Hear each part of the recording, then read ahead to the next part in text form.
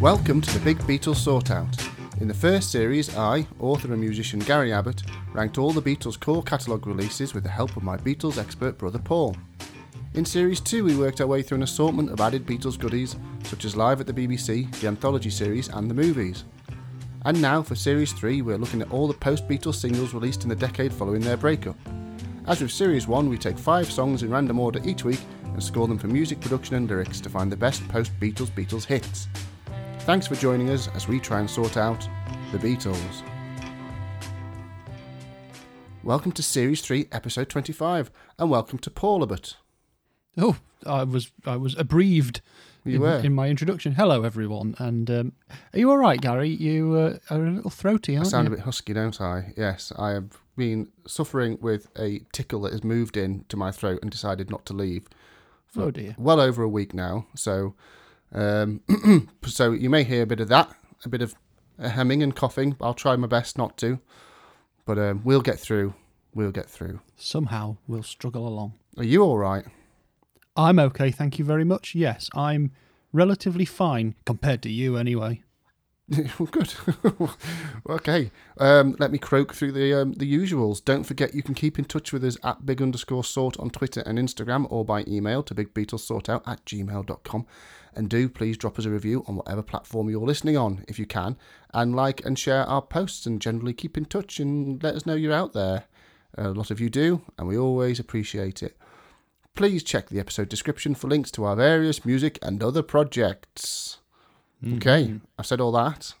Yes. Yeah, so back to a normal week. Thank you for sharing your episode with us for last week, Paul, whilst I was off on the holes. I hope everyone enjoyed it. It was me talking to Chris Shaw about a single from 1967 by Peter Cook and Dudley Moore. Mm-hmm. Yeah, so it was something a little different from the archives of a different podcast. So there you go. Yes, good. Well, I think it's very suitable and adjacent, isn't it? Certainly is. Yes. Certainly is a different way to look at the middle of the 1967. Otherwise, very Sergeant Pepper focused year. Look at it from a different perspective. I remember listening to it first time round, and obviously having the great Chris Shaw on as a guest is extremely Beatles adjacent, isn't it? Yes, indeed it is. Yeah. Okay. Well then. Is there anything Beatley before we look at this Beatles Day, Paul? Anything else? Well, the only other Beatlesy thing I'm going to mention on this Beatles Day. Mm. Oh, okay. So we'll save it for that then. Yes. Oh, right. Well, then let's do it on this Beatles Day, which should be the 17th of April. Indeed, and I've chosen the 17th of April, 1963, which is the band's first concert in Luton, which is a town in Bedfordshire. If you don't know, it's very famous in this country for being a place where an airport is. But this is the Beatles' only show in Luton at the Majestic Ballroom. Right. They did play other shows, I think, in Luton, but not at the Majestic. But I partly chose this because I love the concept of Luton and the words Majestic Ballroom, Luton. Yeah, at the end of it doesn't have the gravitas, does it? No, but I think there was quite a lot of Majestic Ballrooms. I think it was a chain around the country. But also, the Beatles news that has happened in the week leading up to this happening, this recording that we're doing now, is that the news came out that a friend of the Egg Pod and many other things, Samira Ahmed, had discovered this tape from Stowe School, or Stow School. I can't remember how it's pronounced, because there's lots of places called Stowe and Stow, and they pronounce them differently depending on where you are. And I keep forgetting to check. But anyway, that was a concert on the 4th of April 1963, which was given to a bunch of school kids, essentially, in this private school. And the shock was that Samira discovered that one of the guys had actually taped it. And not only had he taped it, but it was also a long concert. It was like an hour-long concert. Ooh. Whereas at this point, they're starting to just do the usual half hour, which gradually shrinks down to like 25 minutes max. And of course, it's being billed as sort of the last time they could hear themselves play live, because a bunch of well-behaved preppy schoolboys is very different from the normal audience they were playing to. But I don't think that's strictly true, that they couldn't hear themselves play in any other gig after that. But, it is a special occasion, and we are very lucky that something new has turned up from Beatles land. And hopefully we'll get to hear more of that in the future in some way, depending on what happens to the tapes and stuff. But anyway, the reason I'm mentioning that on this Beatles Day is because that happened on the 4th of April. This is the 17th of April, 1963. And according to the fantastic book, The Beatles 1963 by David Rees, who I've talked about before, this show in Luton wasn't sold out. And so there was only 250 people there. All right. So I can't imagine that even at full tilt, that they wouldn't be able to hear themselves on that. You know what I mean? And apparently it wasn't mad outside. They didn't have any real fuss getting in or out, you know. Okay, so you think they heard themselves a good week later? Yeah, a week or two later. They were playing to pushing not enough. That boundary of when they could last hear themselves, yeah. Yeah. I mean, if I was going to get technical about it, there was definitely a show in America where someone provided them with a monitoring system, and they were like, what? We can hear ourselves in a stadium? Can we take this on tour? And the guy went, no, I've got a job here. Yeah. But, you know, technically, yes, I think the Stowe School thing is amazing and unique, and it's a long show, and it plays lots of stuff. Whereas this is just a standard show. I mean, in fact, the set list for this exists, written out by Paul McCartney, and it's quite a rare thing that this exists because not many set lists written by the Beatles themselves actually exist. Most of them are by Mal or Neil. Right. And so there was it was auctioned, this set list, with a signed postcard from the band, with like an estimated sale price of $150,000 to $200,000. Gosh. But that was last year, and I cannot find a sold price. So I wonder if it didn't end up being sold. You know, it might have been too much. But yeah, so they played. I saw her standing there. Shot of Rhythm and Blues. Do You Want to Know a Secret? Beautiful Dreamer. Anna, Thank You Girl. If You're Going to Make a Fool of Somebody, which is my holy grail of. I wish someone would find a tape of them playing that. Sweet Little 16. From Me to You. Long Tall Sally, and probably Twist and Shout as well. Some people have commented that even though that's not written on the list, they probably played that. I mean, they finished lots of shows with Twist and Shout. But, I mean, From Me to You had only come out on the 11th of April. Right. And Thank You Girl was on the B-side, obviously. So they were playing their most recent single at this show in Luton. But, yeah, I just thought it was interesting because, 250 people is... You know, these theatres aren't massive, these ballrooms, but they're much bigger than 250 people's worth. So unless they were the 250 loudest people in Luton, you know, they probably could have heard themselves. Yeah. So there you go. Very good. And if you do go online, I will say this, if you do go online and look for the Beatles at Majestic Ballroom Luton, and you see a photo labelled, here's people queuing for the Beatles at the Majestic Ballroom Luton, because there is a couple out there. The clue with that photograph is A, only 250 people attended, so there was no queues for tickets. Right. And B, in that photo, there's someone holding a sign that says "Welcome Home, Beatles," and the Beatles did not live in Luton. They didn't live in Luton. Even I know that. Yes, well, after all these years, you figured it out. Yeah. But yeah, it was actually the Majestic Ballroom in Birkenhead, but it's on the internet being mislabelled out there. So I just want to... information on the internet. It does happen, apparently. I was as shocked as anyone else. Unbelievable. And we should also mention that we will be seeing Chris Shaw, Samira, Ahmed, David Quantick, and the final person, Stuart McConey. And not the final person. The final person is Mark Lewison. Mark Lewison. Because we're going to go down to the live Egg Pod. Yeah, we're going to be there in a couple of months. So if you're there and you see two people who look quite a lot like each other sitting next to each other, I guess that's us. I imagine we'd be sat next to each other. Yeah, it would be weird if we weren't. Come and say hello. So that should be good. Especially as I think between David Quantick and Chris Shaw were two of the people who I've never spoke to them, but inspired me to do this. Well, because I was listening to Egg Pod and reading Revolution. And I thought, you can just have your own opinion about the Beatles and not have to be a big scholar or someone who knew them. And that was kind of what combined in my head to say, well, how could I do that with Paul, but differently? It's their fault. Yeah. So, okay then, let's get on with the first song from this week, which is Let 'Em In, Wings. Someone's knocking at the door. Somebody's ringing the bell. Someone's knocking at the door. Somebody's ringing the bell. Do me a favor, open the door. Let them in. Yeah, let them in.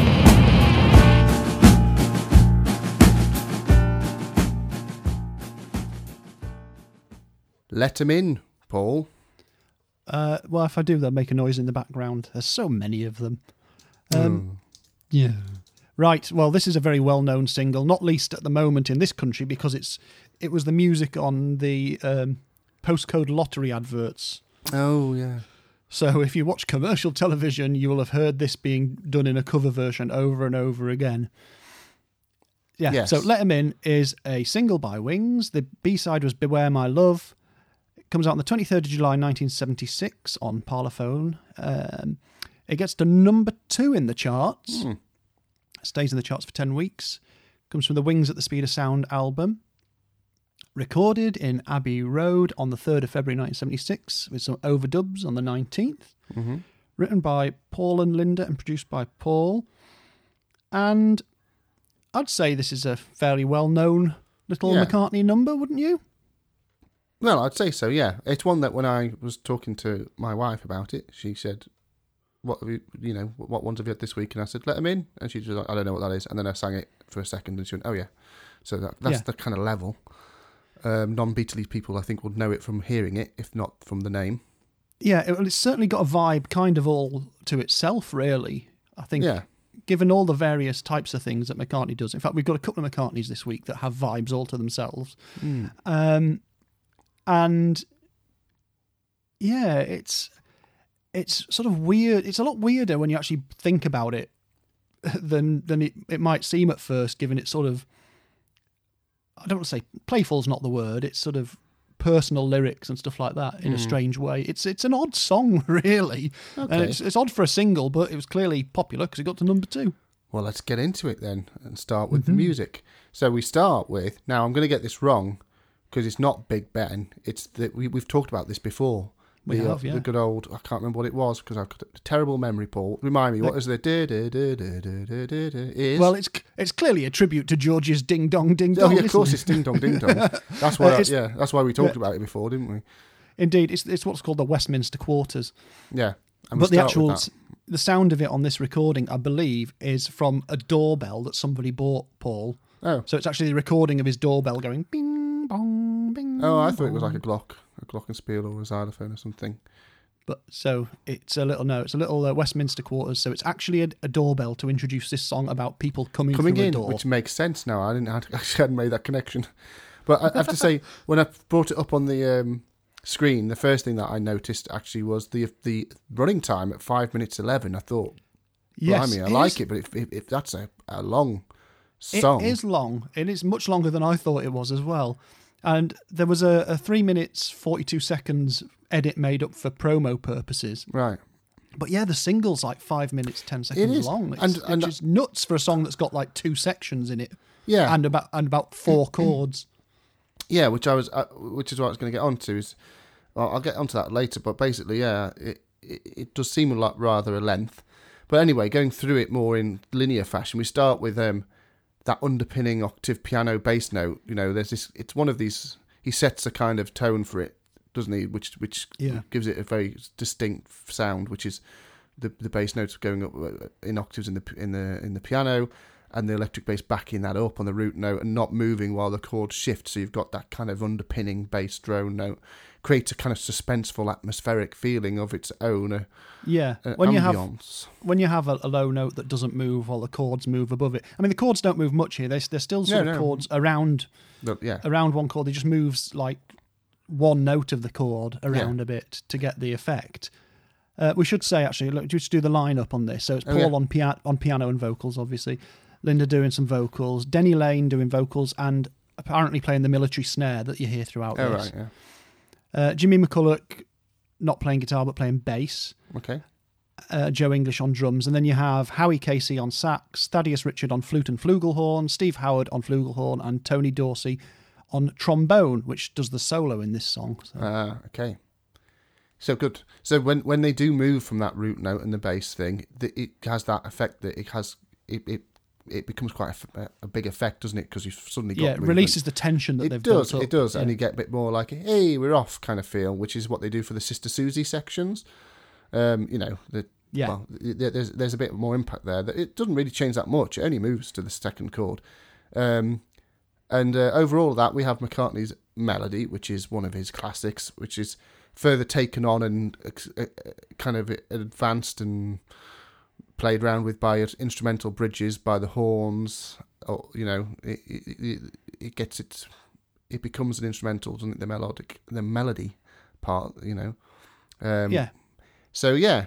But other than that, it's layers that are getting added and taken away to keep this going for 5 minutes. You get extra horn riffs answering the melody here and there. You get backing vocals starting to kind of do oohs and ahs and come over it. And then is it flute going do do do do do? Yeah, so the little flute parts on top, yeah. And the military snare, as you just said, coming in and out in places.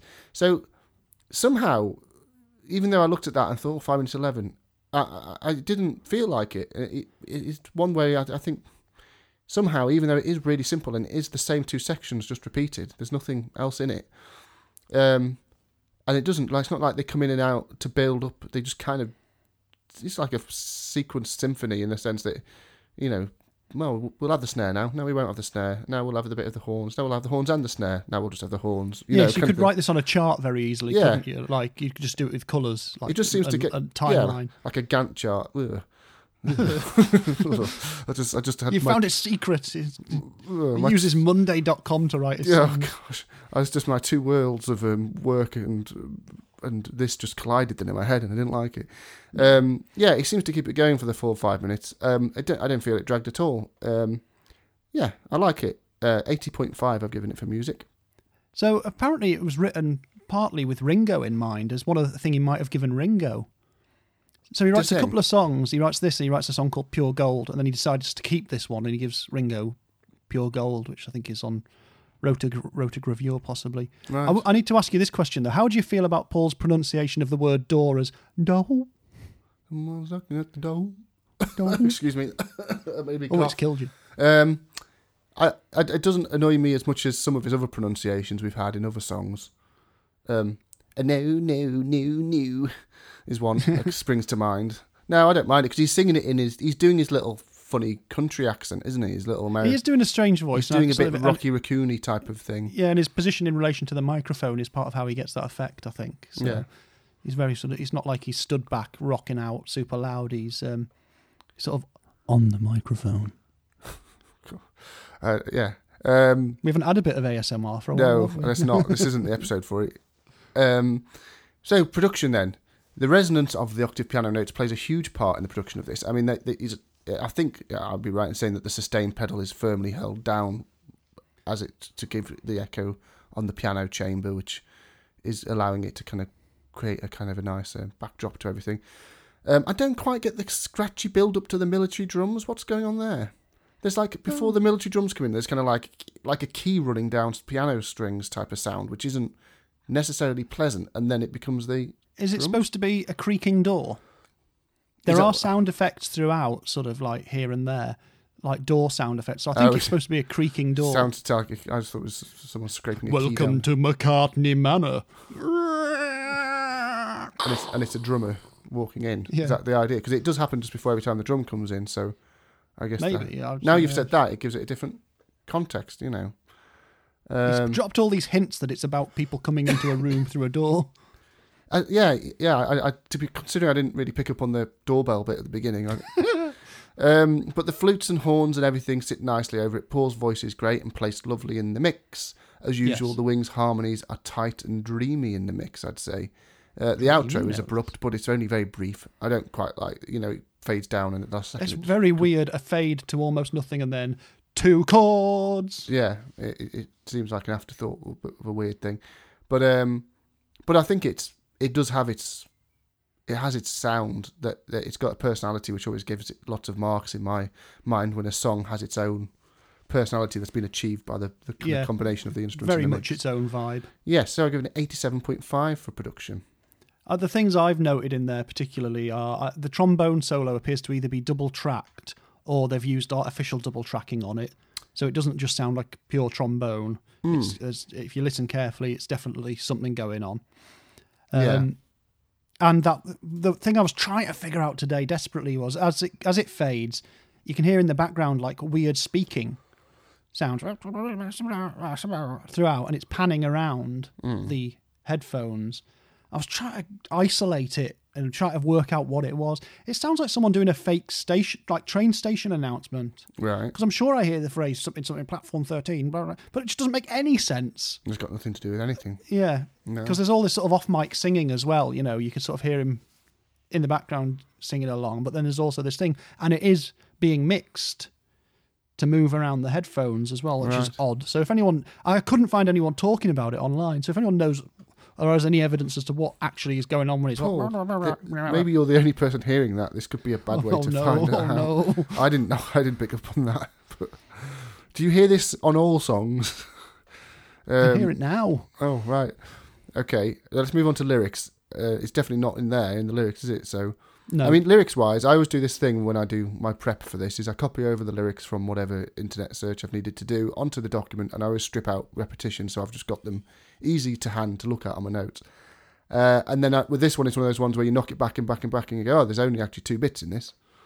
There's a couple of minor variations in the list of names. Okay, well, that's interesting. Then I've probably skimmed over them, and because I've got just someone's knocking at the door, someone's ringing the bell, do me a favour, open the door and let them in.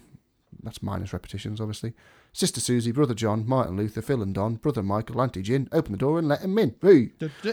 Oh, that's it. So there's actually only 2 sections lyrically. What are the minor variations? Are they? So it's basically in the list of names, which has fueled so much speculation. And I've got the Paul McCartney's lyrics book in front of me here as well, where he talks about this, which should in theory put it to bed, but you'll know there'll be people saying he's wrong. Well, yeah. So Sister Susie, Brother John, Martin Luther, Phil and Don, Brother Michael, Auntie Gin, open the door and let him in. Yeah. And then there's one where it's Sister Susie, Brother John, Martin Luther, Phil and Don, Uncle Ernie, Uncle Ian, open the door and let him in. And let them in. Let Ian's in. Let Ian's in. Yeah, okay. Don't leave Ian's out in the cold. And so let's go through this quickly according to Paul McCartney. Sister Susie, well, that's a reference to Linda, because apparently when they were abroad one time in Jamaica, a nickname for white blonde women in Jamaica is apparently Susie. And this is where Linda's sort of side project, Susie and the Red Stripes, gets its name from. Right. So obviously Linda isn't his sister, but Sister Susie is then related to Brother John, and her brother was John Eastman. Right, okay. Although he does say it could be John Lennon. Yeah. Well, is it? But, Then Martin Luther okay. he says is a reference to Martin Luther King. But of course everyone's like, well, is he talking about Martin Luther nailing his Protestant doctrine up to the church door in whatever year it was in the past? And he does mention that in here, because that's like... And then some people somewhere else are saying that a nickname for John in the band was like, they called him John Martin Luther Lennon, but Paul doesn't say that. Phil and Don, the Everly Brothers. Okay, yeah. Okay. Brother Michael, that's pretty obvious. It's his brother, Michael. I knew that one. Yeah. Auntie Gin is Paul's auntie, who was nicknamed Gin. Yeah. Okay. So who are the Ians then? Oh, well, the Ernies and Ians. Ernie and, yeah. Well, Uncle Ernie. That's a thing, isn't it? Yeah. So Uncle Ernie, well, I mean, the first place you think of Uncle Ernie if you listen to sort of 60s music is it's Uncle Ernie from Tommy by The Who. Oh, yeah. Uncle Ernie's where, of course, Holiday Camp. Keith Moon plays him in the film, and then Ringo played him on stage in the early 70s. Oh, right. Oh. But apparently his cousin, Paul's cousin Ian, was also sometimes called Ern. Right. So, but he's not his uncle, he's his cousin. Yeah. And so they've got this Uncle Ernie, Uncle Ian thing, and it's like, well, is it... do you mean Cousin Ian? Have you just gone mad? I tell you what, it's fascinating, isn't it? It's just... But of Listening course to Paul everyone's... McCartney going to get possibly get some names of people wrong mixed up and just be like, I don't know, whatever. But it's one of these things. It's it's family. It's about it's sort of like It's they're like coming round for a party. It's like Vera, Chuck and Dave, isn't it? It's just some names as well. It's just names that fit in. Well, it is to the listener because they're not our aunties and brothers and stuff like that. No. It's the concept. So yes, so yeah. But I mean, the main verse or whatever you call, I don't know which one's which really. But someone's knocking at the door is, a nice message, welcoming, acceptance, just niceness. I think I always took this one as being a universal. Come on, let them in, and then you have the kind of more hyper specific kind of family members to specific to him. But I don't think that really matters because it is more of a kind of Yeah. Because well, of he's your always on uncles, about friends. McCartney family parties and stuff like that. In brief, it's a big part of his life. It's a brief but positive song, and even more astounding that it seems to keep interest for 5 minutes with barely 4 or 5 unique lines in it. But it is brief. There's not much to it. So I'm just going to give it 76 for lyrics, which gives it 81.3 overall. So next, Paul, we have the No song, Ringo Starr. A woman that I know just came from Mallorca, Spain. She smiled because I did not understand. Then she held out a 10-pound bag of cocaine. She said it was the finest in the land. And I said, no, I don't, no more. I'm tired of waking up on the floor. No, thank you, please, it only makes me sneeze. Then it makes it hard to find the door. No song, Paul. Yes, song, Gary. We just listened to it. Oh. No. No. Oh. No.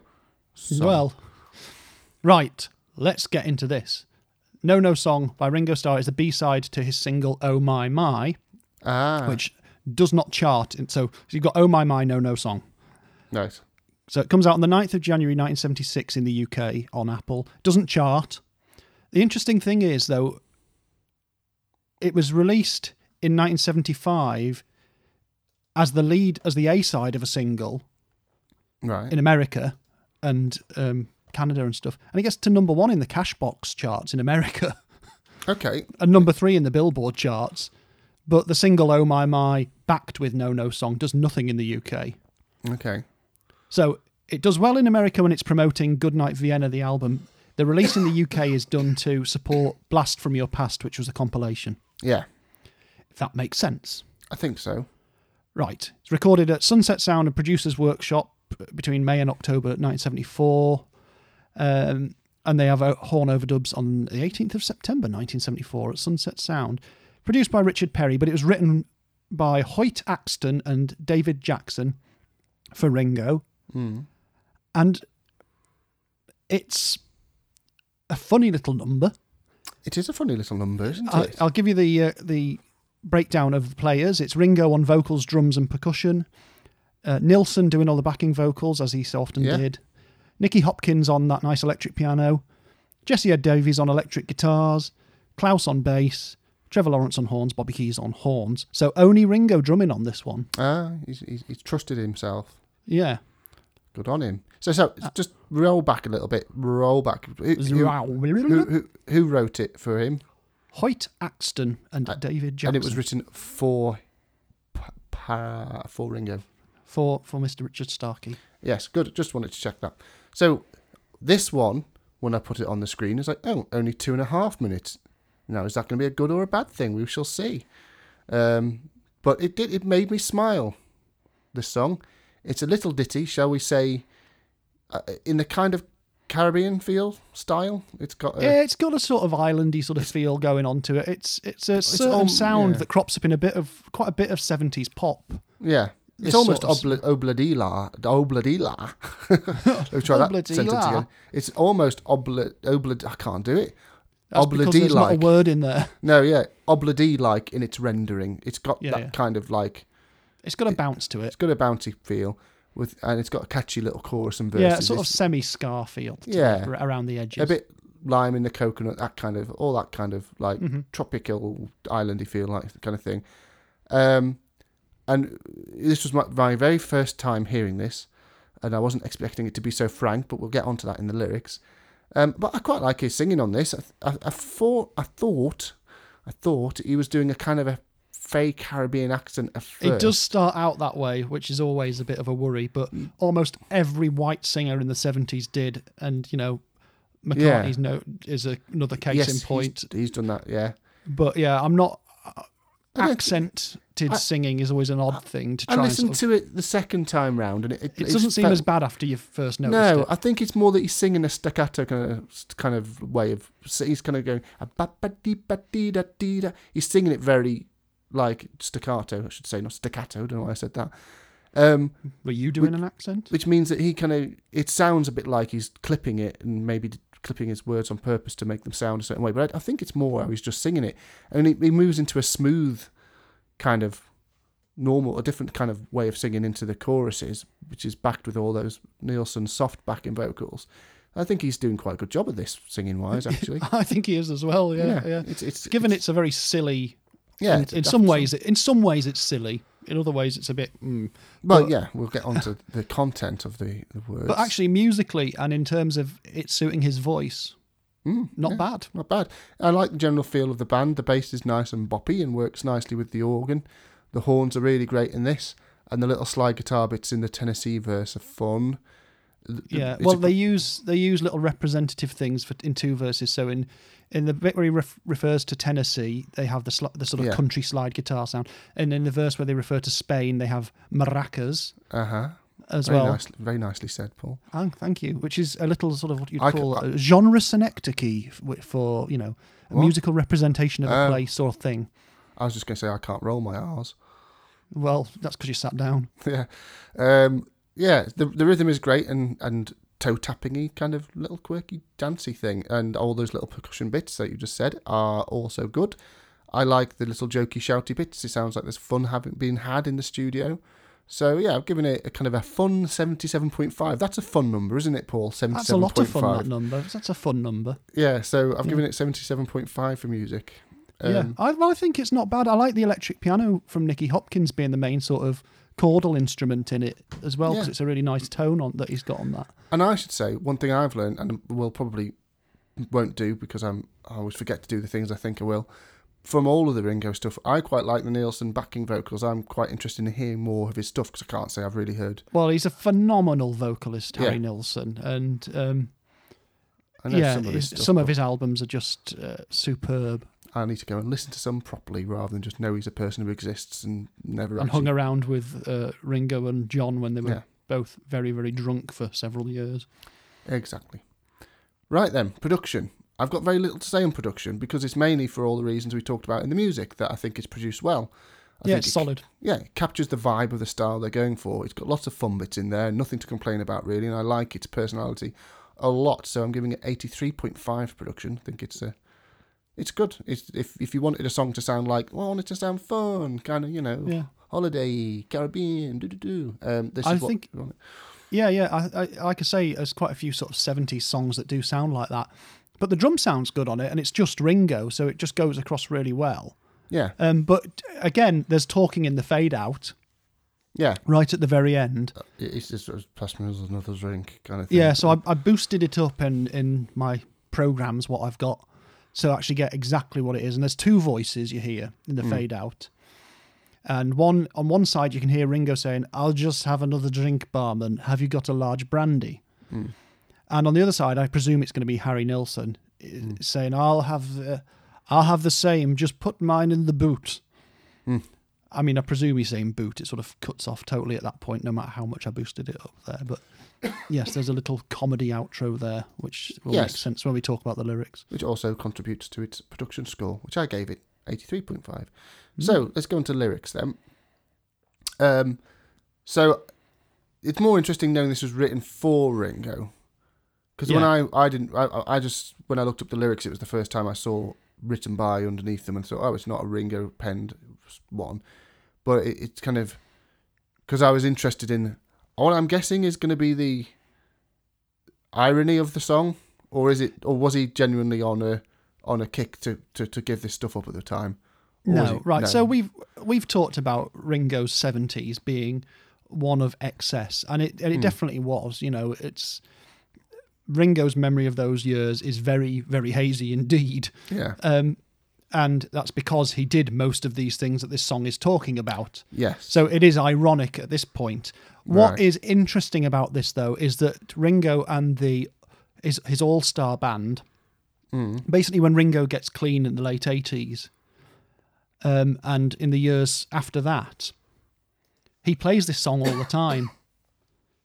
So the meaning has changed now. It actually is. Yeah. When he does it now, he does it because it's a fun song to do, Yeah. and also it actually is about him beating these demons.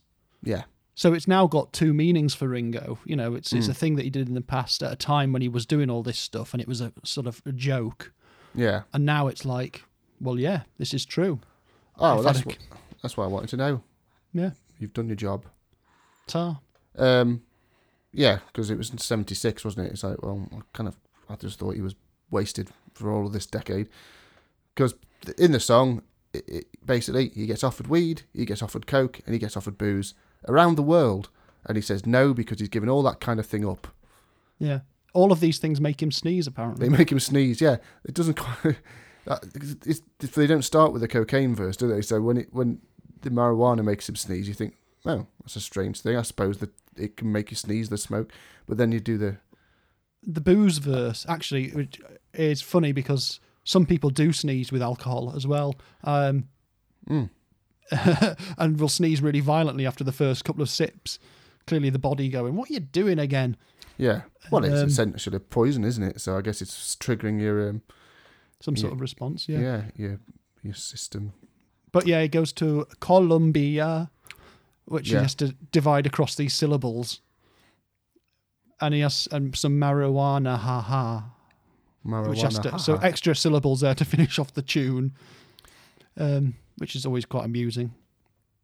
Yeah, I said, no, I don't sniff it no more. But instead of saying sniff, he just does a little sniff, doesn't it? Very clever, very witty. Yeah. Yeah, it's fun. And because it is ostensibly about giving up drugs, it's kind of all right as well. But it's just ditty lyrics. I've given it 74.5, which gives the song 78.5 overall. It should get bonus points for the line, I'm tired of waking up on the floor. No thank you, please. I like no thank you, please. No thank you, please. Okay. I will say, before you move on, yeah, we were talking about a couple of songs in this episode that have had copyright claims put against them, and this is one of them. Oh, okay. So there was a while, if you bought a record with this song on, so one of Ringo's albums with this on, they had to credit it as the No-No song with another title alongside it called Skokian, Skokiaan. Okay. No one really knows why, except presumably it must be a copyright claim. So Skokian was a South African song from 1947, first released by, and you'll love the name of this band. Yeah. It was the African Dance Band of the Cold Storage Commission of Southern Rhodesia. Catchy. That is a snappy name, isn't it? But there was loads and loads of versions of this song, Skokian. I presume I'm pronouncing that completely wrong. Right. Like there's an English language version done by a band called the Four Lads, I think were Canadian, which is sort of not very nice lyrics, really, when you think about it. But that the brass break in the No-No song is lifted directly from that. Okay. So at one point, and now the lyrics, the credits now seem to be just back to the Ringo title and the original writers. So I don't know if they settled or something like that. But it was something happened with it. A song this sort of throwaway did have a copyright claim against it. And when you actually hear the parts compared, they are the same. Okay, fair enough. Yeah, good song. Let's move on. Next, Paul. Love Comes to Everyone, George Harrison.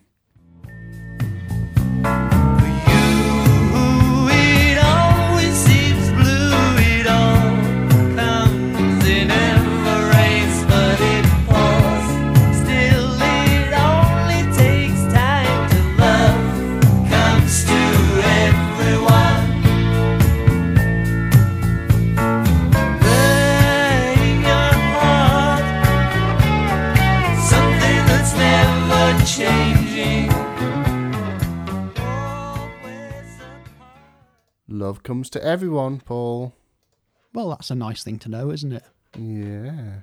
It is. It is a nice thing to know. Let's hope so, anyway. This single didn't come to many people in their house, though, because it didn't chart. Oh. So the love didn't come to this song. No, unfortunately not. So it comes out on the 27th of April 1979. This has got Soft Hearted Hannah on the B-side. Oh, that's a much So better it's on- song. Sorry. It's on Dark Horse. It comes from the George Harrison, the eponymous album. Recorded in sort of spring-summer 1978 at FP Shot, written by George, produced by George with Russ Titleman. Quick run through the players. We have George on vocal and guitar, Neil Larson on electric piano and organ, Steve Winwood on the mini moog and backing vocals, Willie Weeks on bass, Andy Newmark on drums, good old Ray Cooper on percussion, and the guitar in the just in the introduction, and it's very obvious that it's him as well, is Eric Clapton. Right, yeah. So just literally in the first few bars of it, you have a little mini guitar solo, a couple of guitar licks rather, and that's so clearly Eric Clapton. I don't know why he's not in the rest of it, but the rest of it is George. And yes, it is. It's a. I mean, I say this, and I don't necessarily mean this in a bad way. This is about as middle of the road as George's stuff ever gets. Yeah. In terms of adult, what they call adult-oriented rock or middle-of-the-road stuff. Yeah. And I think possibly it was a few years too early, because a lot of the charts for this type of thing, a few years later, everything sounded like this. Right. But this doesn't chart, so I don't know, you know. It's strange when they just don't chart at all. You just think there'd be enough residual people out there that they'd still get, you know, residual. For a Beatle, record. yeah. Just to, you know, they would But buy you've got to think everything. what it's up against in 1979. You know, the pop charts have turned towards punk and new wave. So Yeah, this is quite, I guess, not really, of the moment. if it had been 6 years later, this probably would have charted. By which time George has moved on to other stuff. So Yeah. I do always fear a little when I see DNC next to the song name in the charts. It's like, oh, poor George. He had a few clangers, I think, as far as not really hitting. And as I say, Soft Hearted Hannah's brilliant, and it would, for me, be a much better song. And it does rather put me on the back foot when I'm listening, because I'm kind of listening for what went wrong. yeah, I know what you mean. It is a strange thing to know that something wasn't a hit at the time. But I do think it is odd that this wasn't a hit. It's I find it odd that it wasn't a hit, but only for the sake of other people. It wouldn't have been a hit for me if I'd have been around back then, or if this had been around now. I will say as well, the single version, which isn't available on streaming, is 3 minutes and 35 seconds compared to the sort of over 4 minutes that the album version is, which is what you'll have listened to and I've listened to mainly. I did find someone to put the single version on YouTube, so I've made a comparison of where it changes, and I'll mention that later. Okay, you do that.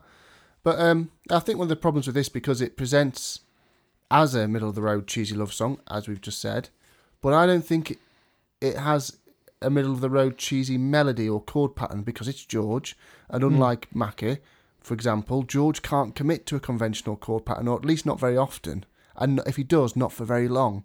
And although this feels like it's quite conventional, the bit that is conventional and kind of the chord round goes round fine and nothing is out of place isn't very interesting and not very memorable. And then when it does move, it moves to a strange Georgie kind of place where you couldn't easily sing along to it unless you've got it set in your mind where that chord is going to go first, and it's not, because it's not a natural change as usual. Yeah. So it's at odds with itself. If we want it to be middle of the road, it probably should have kept its actual... Should have stayed in its lane. It should have stayed in this lane. It should have stayed in the middle of the road, whereas at one point George kind of just swerves off for a bit. He liked driving cars fast. He was shot around the bend at a funny angle. But George, he has this amazing ability to do this and work in these keys that don't... These kind of changes that don't make sense to a lot of people, but then make them work. But sometimes it just sounds like he just thrown a random chord in because he didn't want to move to the obvious one. And I think that's happening in this. And the bit that isn't very interesting. So... And also, we have... Is it a synth sax solo? There's a weedy sax solo in there. Right. It sounds... Well, you've got a guitar solo in it to start with. And the guitar sound of the solo within the body of the song, once Clapton's cleared off. Right, yeah. George's guitar is very, what I'd call solid state. So we're talking about the 70s, and amplifiers are moving from tube amps to solid state circuitry. Right, and they have a particular sound. And in fact, I'll tell you what George says about this in I Me Mine now. Strap in, because this is a long one, all of 4 lines, 2 sentences. Love Comes to Everyone. I started in the autumn of 77 and wrote the lyrics in Hawaii in February 1978. The tune was inspired by the guitar effect called Roland. So what I think he's referring to there is the Roland chorus effect on an amp. And he just says, the lyrics are very optimistic, and that's all he says about it. All right. But so you have this weird sort of fizzy, slightly odd, slightly chorused guitar sound. Oh, is it a and then the guitar synth, and then then the synth takes over. But the Moog seems to have been set up. The little mini Moog that Steve Winwood's playing seems to have been set up to try and imitate that guitar sound. Right. So it comes off at this sort of weird wasp in a tin can sort of Yes. sound. Doesn't sound very good. But I mean, it's a production thing really, but it also just as a musical thing is like, oh, great, now we get a horrible sax solo. But what would have happened if they'd have just done a pure, like, 70s It would sax, have been sax just solo? as bad. Yeah. At least the synth is something curious. Yeah. He sings it nicely enough as well. It's just not that memorable a thing, and the main hook, Love Comes to Everyone, is a bit wet. It's, Love comes, dun, dun, dun, dun. It's just not very great. The bass is trying to push it along, and there's lots of nice little guitar bits here and there, but they're kind of pinned a lot to that weird chord change. It's not the best, and I can see why it didn't work. So I've given it 61.5 for music. Ooh, poor George. Poor George. Production, I mean, one thing, straight off with the production, it comes in really loud. It's one of those ones where everything I'd listened to up to this point was fine, and then I put this on, and I was like, I have to turn it down a bit, Right. which may have just been whatever mix I've gone for. But even if it's not loud volume-wise, I think... It's all a bit one level, isn't it, throughout? With the cheesy instrumentation and that horrible sax solo, I think it's it's got a bit of a it's a bit bland production-wise. It's going for this bright, easy listening vibe, and it's a bit trebly and chimey apart from that big thick bass, which is okay. But I don't particularly like that sound of that middle of the road. Hell It's to very me is MOR. Hell to me is Simply Red, that kind of thing. I can't. It makes me, and this is a bit like that. So I don't really like what they were. So even if they were to achieve it, it wouldn't have been something I'd have gone, oh great. But although I would have probably given it more points, I've just given it 68 for production.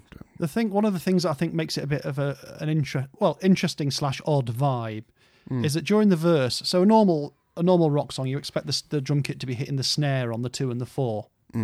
So like 1, 2, 3, 4, 1, like that, which gives it a sort of solid core driving it. Now we've got a drum kit in this, played by the brilliant Andy Newmark, but instead of the snare, he's hitting the high tom on the 2 and the low tom on the 4, and they're panned across the speakers. Yeah. So you're getting 1 boom, 2 boom, 1 doom, doom, boo, which creates a bit of a weird effect, and there's no grounding sort of snare at any point. It doesn't kick in at any point, this stuff. Right. Not that every song has to, but I He's think done it's that just part of the weird production. Yeah, he's done that before. There was another song where we've we've had had like, him where where's the he's had drums stuff gone? Or it was like really weird. Which is good, decision. because at least he was trying stuff. I mean, I know, but there's some certain things like just a snare hitting this, like you say, the 2 and the 4. It's just like, well, it just signals we're away, we're off, And we're off. So yeah, 68 for production. Sorry, So I'm excited. lyrics then, some fairly conventional George Love lyrics, a little on the vague side for George, not so poetic as he can be, or as profound as he can be either.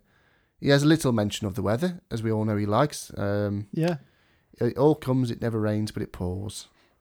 The first line is really got to go through that door. So this is our second door-based song here. So he's like, go through that door. And when he gets through the door, they're at McCartney's party. Yeah. And he was like, did you hear me creaking the door open? And I brought this snare player with me. Yeah. George is like, well, I'm not going to that party. Yeah. So, yeah. It's a God song. Yeah. But it's not. It's one of his ones. It's essentially the George message that happens so often. It's couched in sort of seemingly romantic love terms, but actually, really, it's left to the point of like finding God again. Yeah. There's nothing wrong with that, No, it's just the it's not love one of his, comes to everyone idea, it's if it is indeed true that love comes to everyone, that's a very nice message. But when I'm now holding this up against all the other lyrics, because he's done so many like this and some better, some worse, it comes in at about 59.5 for lyrics. Right. Just in a kind of like, well, there's George ones slightly above that, which are the same message but a bit more poetic, and just under 60 for lyrics. So it gives a 63 overall. I mean, he does just say, in I Me Mine, the lyrics are very optimistic, which is nice. The difference between the synth version and the synth version, shut up, Abbott. The difference between the single version and the album version is that the single version starts to fade at 3 minutes 22 through the synth solo. The album version carries on with another guitar solo, and then an outro in the synth where he's saying, "There in your heart, something that's never changing, always a part of something that's never aging. It's in your heart, and help me, Lord." So that's sort of the extra bit at the end that's on the album version, which is the one you'll hear now if you listen on streaming. Right then, I've got all that straight. Let's go on to the next song, Paul. Sea Moon, Wings. Sea moon, sea moon, sea moon, is she? Oh, sea moon, sea moon, sea moon, to me. I believe with Betty, but they never told her daddy what their love was all about. Sea Moon, Paul. I can't see the moon. I've got the curtains closed. Okay. Right. Okay. Should we move on from that? Yes, just carry on. Okay, right. So we have covered Hi Hi Hi in the past, Yes. and this is the double A side with Hi Hi It's Hi. a double A side, is it? It's a double A side, and in fact, this got slightly more airplay because Hi Hi Hi got banned. Because of its drugs. Yeah, and And that. body gun / polygons. Oh, yeah. 1st of December 1972 on Apple, gets to number 5 in the charts, stays in the charts for 13 weeks. Recorded at Morgan Studios on the 2nd, 4th and 5th of September 1972, with overdubs on the 14th of October and 7th of November at Abbey Road. I love the level of detail you can get into with this stuff. Like Ringo stuff, it's like recorded sometime between January and now. Yeah. With McCartney, it's like he was there at 3:38 p.m. till blah, blah, blah. Written by Paul and Linda, produced by Paul. It's possibly the most throwaway song to ever be an A-side, albeit a double A. Yeah. I'd say very well known, but talking about songs done in a style with a sort of semi-accenty sort of singing on it. The really interesting thing I think here is there's a lot. It's a bit of a mess around in the studio thing, a bit of a swap your instruments round job. Right. Because you've got Paul on vocals, piano, playing the cornet and doing his hand claps. Presumably they're all doing hand claps. Linda on a bit of backing vocals, probably the tambourine. Denny on bass and vocals. So then Denny Sywell, who's normally on the drums, playing the xylophone and also playing the cornet as well. So that's your brass parts are being between Paul and Denny Sywell. And then Henry McCulloch, who's normally the guitarist at this point, playing the drums. Ah, that makes some sense then. And then you have some extra backing vocals from young Heather and Mary McCartney. Yeah. Which for years I thought was actually just a speeded up voice of Paul, but actually it turns out to be children. Ah, okay. Fair enough. This is one I'd never heard, but I've heard of. Oh, really? I'd heard... I would have been able to tell you that Sea Moon was something to do with McCartney, but I can't think that I'd actually ever heard it. And so it's That's weird. Yeah, maybe I have. Maybe does he play this one live sometimes? Yeah, sometimes. I don't know.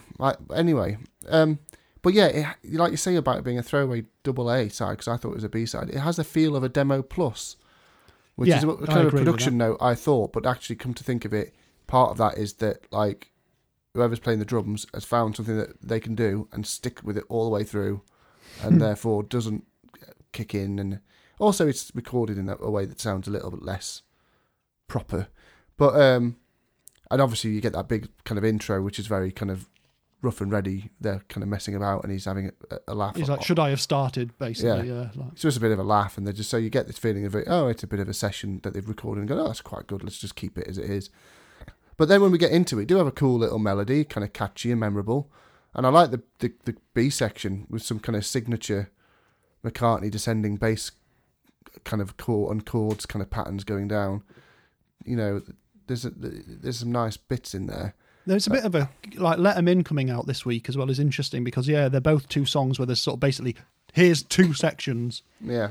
And it's always exciting when it changes from one to the other. Yeah. Because my issue with this is the length, a bit like... 4 minutes 36. Yeah, which is like opposite. And it feels it. Exactly. I felt all of the 4.5 minutes of this, unlike Let Them In, where I didn't feel it, and I thought I was going to. Although I do like all the little bits that counterpoint the melody in the in the strange little instrument, which is these cornets and stuff going on. This doesn't do the same job as Let Me In keeping you interested throughout. But it's fun and catchy. I kind of wish it sounded less demo-y. I think that's the thing. In my mind, I've known this a long time, and I like to sit and play this at the piano sometimes because it's a bit fun little pattern of chords. Yeah. Like moving from a C major to an E major is a funny way to move from around. So it's fun, but it never sounds as good when I listen to it closely as it does in my head. Yeah, it's a shame that it didn't get its dues. Didn't get its dues. 78.5. Oh, blimey, it's still doing all right then. Yeah, it's still good. Yes, I like it. I like the chords. There's some weird odds and sods. I like the sort of the fun to it at least comes across to some extent, I think. But yeah, it doesn't quite sustain over 4.5 minutes. No. Production-wise, so I didn't know so even though I've just said that about production, I'm going to kind of contradict myself here, because I don't know whether to score it up or down for production because of the demo sound. I don't like the constant drum beat shuffling along that never seems to get going and means that the song never feels like it gets going. However, you get the xylophone and the delay horn sounds doing funny little bits here and there. And along with the backing vocals, that all sounds really nice in places. There's some really nice bits. Yeah. But it does also feel a bit slapped together. But well, the piano sound is dreadful on it. Yeah. You know, it does sound like we haven't had time to set... We've just set it up for a demo, like you say. That's what it sounds like to me. And it's also awash with some bizarre sort of timed phasing effect on the vocals. So there's whoa, whoa, whoa, whoa. But at least they're in time with the song, so... Yeah, but it's a funny one because it has got something to talk about production-wise, but it does feel a bit slapped together in places. But it's got a character of its own. Yeah, hand claps are terrible in places. I think they added all those on afterwards. Like, this song needs something. Or add hand claps, and it's like, well, we haven't done them very well. No, and also it does go a bit Thomas the Tank Engine again. Yay! Doesn't quite do that, but there's a bit that it's start. I know what you mean. Go off in that way. Tricky. I've actually scored it 78 for production, which is probably too high, but. Well, I'll let you off if you say that some of those points are because they made a video for it, and it's a video that does feature the McCartney mega mullet. Oh, I haven't seen it. No. Oh, his hair's brilliant at that point. I mean, he's got several different types of mullets, but there's a mega mullet in the video for this. So excellent. I'll go and check out the mega mullet. Right. Lyrics then. Check it out. So I had to look this one up because I was like, well, okay, well, Sea Moon then. I don't know what that means. So, as I understand it, shall I tell it or do you want to tell it? You tell it as you understand it. As I understand it from what I read, is that Sea Moon means cool because if you put a sea and a crescent moon together, it's a circle, and therefore the opposite of an L7, which makes a square. If you put an L and a number 7 next to each other, they can make a kind of a square, and therefore some people used L7 as shorthand for like your L7, like your square, because you can hold your hands up and make an L7 type of shape. And he's like, well, I'm a sea moon because I've got a sea in one hand and a moon in the other, which seems like a very convoluted system. Dynamite weed! Yeah, it's making perfect sense. It seems like a very convoluted system for ascribing coolness or otherwise. But that's generally it, isn't it? That's what the sea moon... Yeah, so L7 is this sort of supposedly sort of 50s sort of slang And he's just decided somehow to come up with, what's the opposite of a thing with, I don't know. It's just like, well, that's got square edges, so we need something that's round because opposite of square is I don't know. The opposite of a triangle is Tuesday. I don't know. Yeah, I know. It's kind of the logic in his head does feel a bit inspired, perhaps by other memes. Yeah, and then he's sort of like, let's do it in a reggae style because I've been relaxing on a Jamaican island and my method of relaxing may have influenced, like, what's the opposite of L7? The moon. The moon. And a letter. Yeah. And then the rest is all a bit random. Bobby lived with Patty, never told her daddy. And it literally ends in the line, which is always a telltale with Paul McCartney. He always gives you a sort of little clue when lyrics aren't really heading anywhere, which is, what's it all about? Yeah. It's got the line in it. Well, the weird thing is, it's like, I've gone to the paulmccartney.com website to check the lyrics out. Because in that section, Bobby lived with Patty or Paddy or whatever, but they never told her daddy what their love was all about. She could tell her lover that he thought, but she never was the type to let it out. It's just, it becomes like... It's just words. It's like Charlie Says that bit. What's it all about? What's it all about? Yeah. It's like the simply having a wonderful Christmas time. It just ends with, and that's enough. Yeah. Yeah. So, I mean, I like the never get to heaven if I fill my head with glue bit, but again, it's completely disconnected from anything. Nothing is tying together. Lyrically, it's a bit random. The Sea Moon is a nice title, but it needs a lot of weird explanation that doesn't really work unless A, you know that the moon in question is a crescent. B, you know that crescent moon is facing the sea, and that's why you're representing it. And C, for some reason, you then think... It's something that's affected by the hemisphere of the Earth that you're on. Yeah. And then for some reason you think, that means it's a circle, and therefore the opposite of a square. His logic has a lot of layers to go through. And you don't live in Liverpool where L7 is a postcode. Yeah. So I've given it 61 for lyrics, which gives it 72.3 overall. Okey-dokey.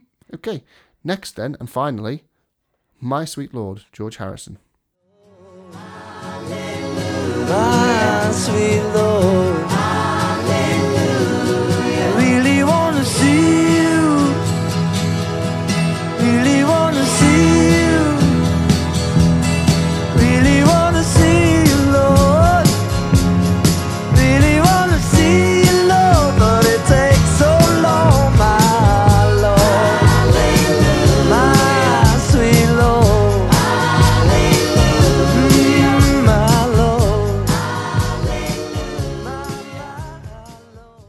My Sweet Lord, Paul. My Sweet Lord, Gary. It's amazing that this has taken so long to come out, given its heavy hitter status. And I'm pretty sure people have been thinking, wonder when that's going to turn up. And here it is, George's My Sweet Lord, released on the 15th of January 1971 with What Is Life on the B-side. It gets to, what's that, number one? Number one, eh? 17 weeks in the chart, 5 of them at the top of the charts. Comes from the All Things Must Pass sessions, an album recorded on the 28th of May 1970 at Abbey Road Studios, EMI. Overdubs from July onwards, strings overdubbed on the 18th of September, and at Trident, I think. And I've written 18th of September 1978 in my notes, which is definitely not right. Okay. But obviously written by George, produced by George and Phil Spector. Right. The Spectre of Spectre. And the players are George Harrison on vocals, all vocals and guitars. Oh, they're all George, are they? George Harrison on lead vocals, backing vocals by the George O'Hara Smith Singers. Right. Which is George. Which is just George, okay. Yeah.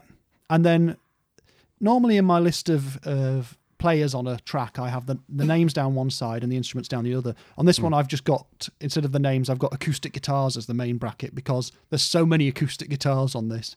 Yeah. But basically, you've got George, you've got Pete Ham and Eric Clapton and Joey Molland and Peter Frampton all on acoustic guitars. Right. So that's like Badfinger sort of playing alongside. Gary Brooker on piano, Bobby Whitlock on the harmonium, Klaus on bass, Ringo on drums, although there's some dispute over whether it's him or Alan White, but I believe it's Ringo on drums. Okay. Which puts Alan White on the tambourine, or tambourines, because Spector's involved, and you don't just have one tambourine on a Phil Spector production. No. Then someone playing the auto harp or zither, Yeah. probably George.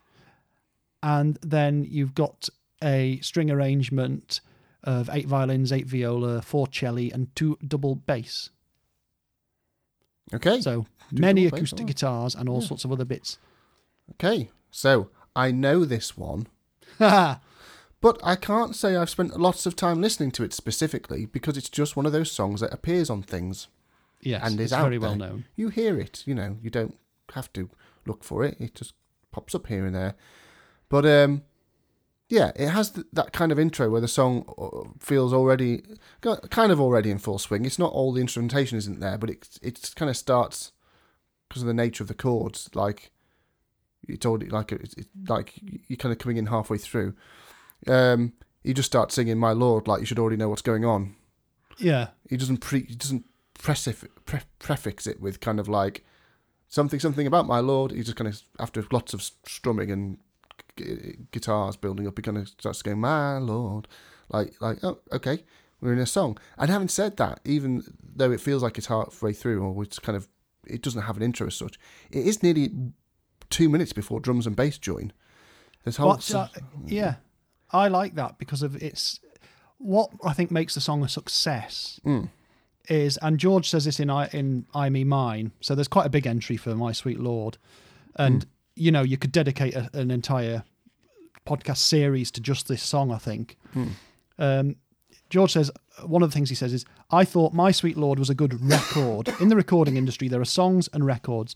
Anyway, I thought the overall sound of the record was important as the words or tune, the atmosphere, really. And I think he's sort of spent a lot of time focusing on the layering up and the building and not giving everything away too quickly. Yeah. No, I don't mind the delay. So I think that's the cleverness of it, because it would have been tempting to just get full gospel straight away. Yeah. And he doesn't. He lets it To get there. sort of wash over you till you're sort of surrounded by it. Yeah. And I like that. And am I right in saying it kind of has a key change when at the point where things do kick in? Is it a key change, or is it just? Does it have a key change? It's not. It feels a key like one though, doesn't it? It's just that it shifts to the different chord, and because he introduces the bass and drums at a certain point, it feels like you're going somewhere. Yeah, it does. It's kind of seamless, and it makes it feel like the song is winding itself up and getting going, which it is, kind of building in kind of the arrangement and layering. But I thought also in key, but I wasn't quite sure. But it's just that it goes around like these second lot of chords, which kind of bring it back to the first lot as if you've arrived somewhere different than you started, which is kind of cool. Which leads us also to George's great guitar breaks, which bend around like they're melting in and out of the music. Yeah, it's strange. It's the thing about these chords and the melody feel like they keep moving and resolving to a new high. It just keeps them feeling like I suppose it's an ascendant feel, does it? Which is exactly what you know was what, after. Gary? It does. Yeah. It does change key at a certain point. Yeah, I think, but it shifts. I think it shifts back. Does back it? again, No, but that shifting sort of back moves, makes you feel like you're moving again. It keeps you moving and in perpetual motion. Yeah, it's a sort of tonal tone shift up and stuff. It does something to you, kind of order, But it doesn't go anywhere nuts. It doesn't go George nuts, does it? It's not like he suddenly starts throwing in diminished chords and, well, I mean, I think there is one in there somewhere, but like ones you wouldn't expect. Yeah, I like it. And it kind of, and the way that after it's done a round of all these chords, it kind of gets stuck in, not in a bad way, in a rut between the two chords. It goes back to that, just the two chords, back from one to the other, and then that seems to go on always a bit longer than you think it's going to before it moves on to the and then you're on to the next bit, and then and the outro quite literally is just those two chords again. It ends like it starts with quite a long kind of build of those two chords, or winding down in that case. But yeah, and whilst that's happening, these backing vocals kind of that start to join us offer up a variety of religious and spiritual chants to kind of build around it as well. Yeah. It's a great song. I mean, what we have to do, I know we've spoken about this before, because we've spoken about this song, which deals with the subject a lot, much more obviously intentionally than this does, because he wouldn't have known that when he was doing this, is that we have to talk a bit about the elephant in the room musically, don't we, Paul? Because there's an elephant in the room, and it's only a small room. Is it Phil Spector? No. But the elephant in the room, as you know, is He's So Fine by the Chiffons. Yes, yeah. Well, I mean, again, this could be a whole episode Yeah. to itself. I was talking about songs with copyright claims, and I won't go too much into it because, No. yes, if you listen to He's So Fine as performed by the Chiffons, the melody is very, very similar. In places. Yeah, in places. And, It's not the whole thing. The court case ends up being found in the favour of Bright Tunes, the copyright owners of He's So Fine. But as a result of unconscious plagiarism, which is a whole, I mean, there's all sorts of legalese and there's all sorts of music theory that goes into all that side of studying it. I mean, yeah, it's just, it's too hard to talk about that stuff because you can't. You've got to kind of put it aside. George basically says, my inspiration was Oh Happy Day. Yeah. Happy I'm not going to sing it. Yeah, because it's the by the gospel. Edwin Hawkins Singers. And then, but the first person that releases this song isn't George, it's Billy Preston. So he builds and works this song up with Billy Preston Okay. I didn't know before he does his version for All Things Must Pass. that. Oh, okay. And the great thing for the Billy Preston version is he gets the Edwin Hawkins Singers on it, I believe. So there's all sorts of development of this song, and if you hear that, there's early takes and demos available to listen to now. I mean, yes, I think if you were the writers or the copyright owner, as it were, of He's So Fine, you would be mad not to have taken him to court. Yeah. But the rest of it is too much else to talk about, really. So Yeah. My only thing I was going to say is I went and had a good listen to He's So Fine, and it's similar but hardly the same in its entirety. There's a strong correlation between the melody in one section of it. It doesn't go to the same place, and I can't imagine George sat there sniggering to himself as he copied the melody a little bit and thought he'd get away with it. At best, like they ruled in the end, it would have been unconscious plagiarism, not realising he was doing it. And most likely, it's just that those chords and that melody kind of click together as a songwriter, and unless you're a robot with total recall of everything you've ever heard, you probably wouldn't even realise. Yeah. And I would also posit that George's song varies significantly from it in that the way where it moves to and the tempo and the feel, and isn't really trying to supplant it. The two can coexist in the same universe. And it's very hard to argue in a sort of court of law about music, things like this, because ultimately what it comes down to, as sort of George has talked about, and he wrote, this song about it as well, is you have 12 notes, and so people are like, well, if you reduce it down to this does this motif goes here, da da da, and yours goes da da da, and you basically have to say, yes, it does. Yeah. But that doesn't take into account things like intention, doesn't take into account production texture, it doesn't take into account all the other things that make actually, particularly as George says, a record rather than just a song.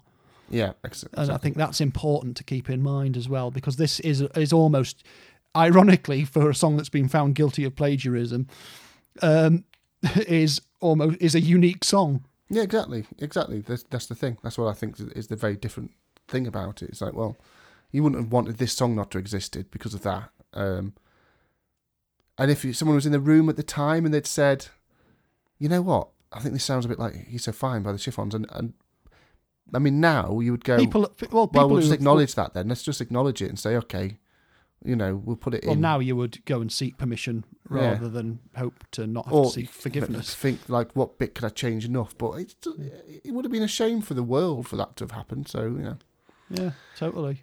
Anyway, I'm going to give it 88 for music.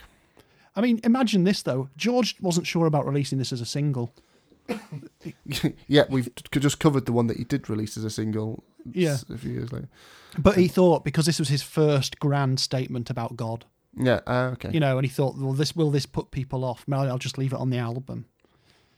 But he gets sort of convinced to put it out, and rightly so, because, I mean, so much about it is good.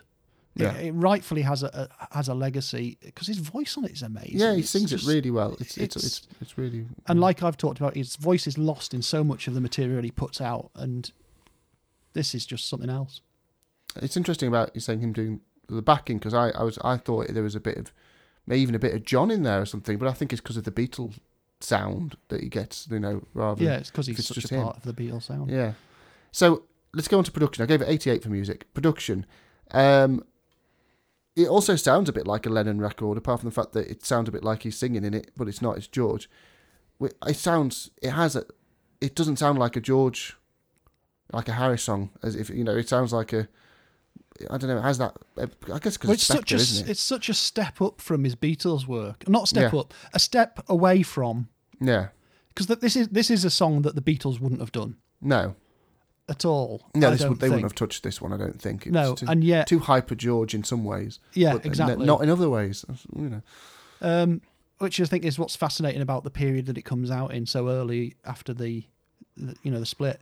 It is amazing, but it's a lot of what George has learned in the studio has enabled him to make this. He knows how to use his, the tracks available to him to do what he wants to do carefully, and he's such a good vocalist from years of being a vocalist in the best vocal band there's ever been, that he knows how to go in on his own and layer up and layer up and layer up voices to make this sound he wants. It's amazing, really, that it's all him. I didn't know it was all him. Yeah, so it's obviously they do stuff like they slow the tape down so he can do the high stuff, which if you hear it in isolation will sound like Mickey Mouse. Yeah. But actually as part of the wash of the voices sounds absolutely fine. I did that on a song the other day because of this. I was thinking, it's a bit high for me, that backing bit.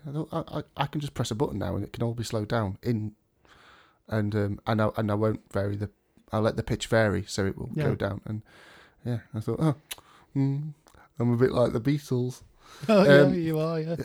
But anyway, we have all these bright sounds working lovely over the acoustics. I mean, Spector aside, I like the production on this.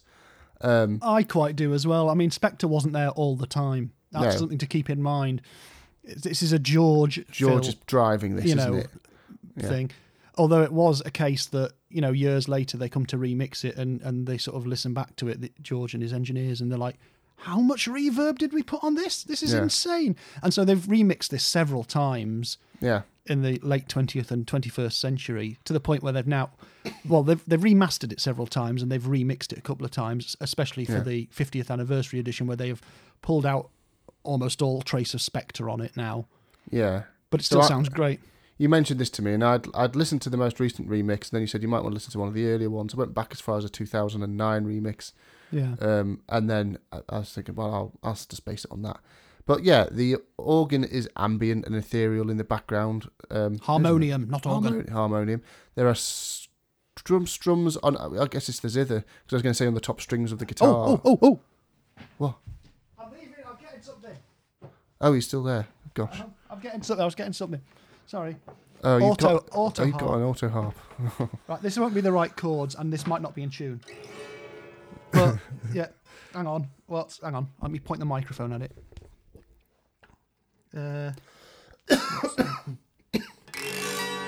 Oh, it's way out of tune. Oh, lovely. The effect, you just have to it's like being the there. It takes about a year to tune this thing. Oh, it's not too bad. Yeah, the point is that's the sort of sound. So that's the piano strings. I thought it was scraping over. Not scraping over. He sort of enhances the chord changes with those. Yeah, it's a bit like when you do the top strings above the neck of a guitar. Oh, yes, very trebly and bright. Yes, very nice. There we go. I didn't get the guitar out. I got the auto harp out this time. Yes, which definitely needs tuning. The very same auto harp we bought I bought for you, but because you weren't there. Yeah. From a shop in Wales. Yes, my Welsh auto harp. In Cardigan. In fact, I just remembered I had a memory. So a lot of nice sparkles. I like the drummers and bass coming in late as a production choice as well as an arrangement choice.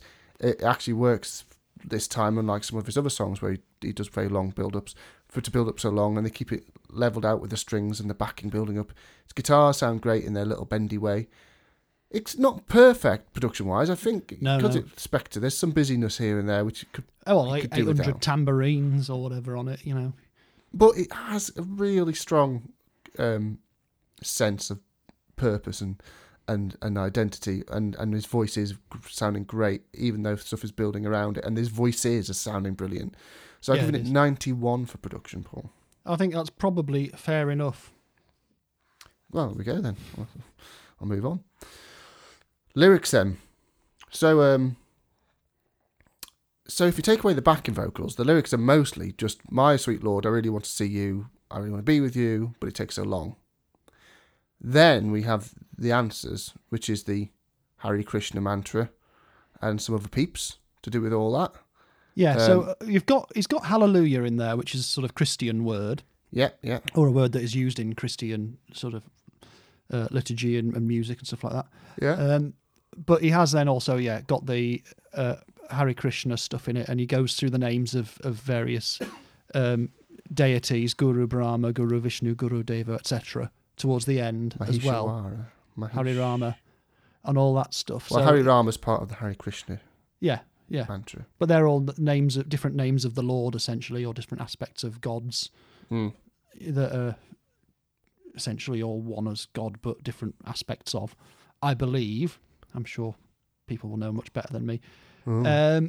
So it does have that thing of like, it sounds like a Christian spiritual gospel thing, but actually it is more Krishna based. Yeah. Which is George. Which is George. Yeah. I have to admit, I use the Hare Krishna. This is George's totem. This is his song. I use the Hare Krishna mantras to meditate sometimes, because it does seem to have a form that allows your brain to kind of wander without being attached to words or meaning, which is kind of what mantras are there for. But also, there's obviously a load of meaning to it, but it's actually just a good kind of Hare Krishna, Hare Krishna, Krishna Krishna, Hare Hare, Hare Rama, Rama Rama, Hare Hare. It's a good, seems like a good, powerful phrase to repeat if you're trying to just clear your head. But then there's, Guru Sakshata Parabrahma. Oh, there's loads of stuff in there. It's great. It epitomises George's relationship with God. It's a very, very strong message. Like you say, with it being early on as well, he might have felt a bit kind of exposed by it. He's kind of longing in a way to be free of this world, of this life, for something bigger and different, but in a way that doesn't feel suicidal or glum, Yeah, it but is. joyous and celebratory. You can put it into the context of his period in his life. The breakup of the band, which he claimed to be happy about, but it was a huge thing in his life. The breakup of his sort of first relationship over the coming years, at the time and at this, and sort of that. Well, where do you find your solace? For George, it was always the promise of the other world. Yeah. And this is how he's expressing it. And let's hope that's what happened for him. Yeah. And it's a strange one when you talk about, I really want to be with you, Lord, because if you can extrapolate from that what you will. Yeah. It's great. Hence the hallelujahs and whatnot. It's a celebratory feel to it. It's not a dismal one. It's brief lyrically, but it combines with the music to amplify the meaning. So that's a very important thing. And there's lots of interesting consonants and syllables in it because of all of the different Vishnus and things. So I've given it 87.5 for lyrics, Paul. Right. Which gives it 88.8 overall. That's an interesting number, 888. That's a CFAX page where you get your subtitles in the past. Oh, yeah, it is. I'm sure it's lucky in some. There's lots of 8's lucky in some cultures anyway. Did you see last year the new video that was made for this song? No. Which was bonkers. So they got Lance Bangs to direct a video, and basically Lance Bangs. Yes, Lance Bangs has made a lot of music videos. Okay. He is married to Corin Tucker from Sleater-Kinney, one of the best bands in the world ever. But basically, he gets tons of people associated with George, or mainly people who've been in American comedy things. Right. And it is Fred Armisen and... who's in everything. Well, yeah, it is basically. So hang on, let's get my list of names down. Yeah. So basically, you've got an opening sequence where Mark Hamill, as the director of some unknown agency, sends out Fred Armisen and Vanessa Bayer, basically both of Saturday Night Live, and more, to go and do some investigating in some bookshop where a weird hole has opened up in some books. And this is where the music starts. And it doesn't bear... I'm sure there's a reason behind this video. Yeah. I don't know, because basically, when I think of George, I will think of people like Ringo. And now Ringo does appear in this video, which is lovely. You know, he's briefly. So basically, what happens is they do some investigating in one place. It leads them to a movie theatre where they're watching some footage of George. It's loads and loads of people. But you have, I know I'm just picking some random names. They drive past Jeff Lynne on the way there, Right. understandably. Yeah. But yeah, the usher serving popcorn is Weird Al, Right. which is is great. But you have people like, who have we got on this list here? Rosanna Arquette. You've got John Hamm. You've got Patton Oswalt. Yeah. Danny and Olivia Harrison are in it, obviously. Yeah. You have a section with Taika Waititi, Yeah. Tim and Eric, Garfunkel and Oates. You have Lance Bangs and his family. Right. Comedians like Claudia O'Doherty and Paul Shear that I know from sort of listening to podcasts and watching some American comedy, but George would never have seen in his life. Yeah. And then you have like sort of friends and family in the audience at this theatre. It's very bizarre video. Ooh. It's mad. It's strange. Is Eric Idle in there at all? No. No. There's a big, because they get these sets in LA, don't you? Who they're not just. It's not just everyone famous knows everyone, although they do kind of through kind of different networks. But you get networks of people, Yeah. who will overlap with each other, certain parts of the music community and the comedy community and stuff, don't you? So it sounds like whoever they could get along who kind of had a good word to say for George probably. Yeah, Reggie could Watts turn is up. in there from Yeah. Comedy Bang Bang. You as can I start know to him draw all from. the lines between these people, I would have thought. Natalie Palamides and all sorts of folk in there. Yeah. It's the same. It's such a weird. I think George obviously loved comedy, but this is a bit of an odd one. The best thing is you get to see Ringo, Yeah. and you have a brief moment of Ringo interacting with Fred Armisen. Fred Armisen's obviously also a drummer, so it's it's just very odd. Okay, great stuff. Well, I'll go and watch that after this.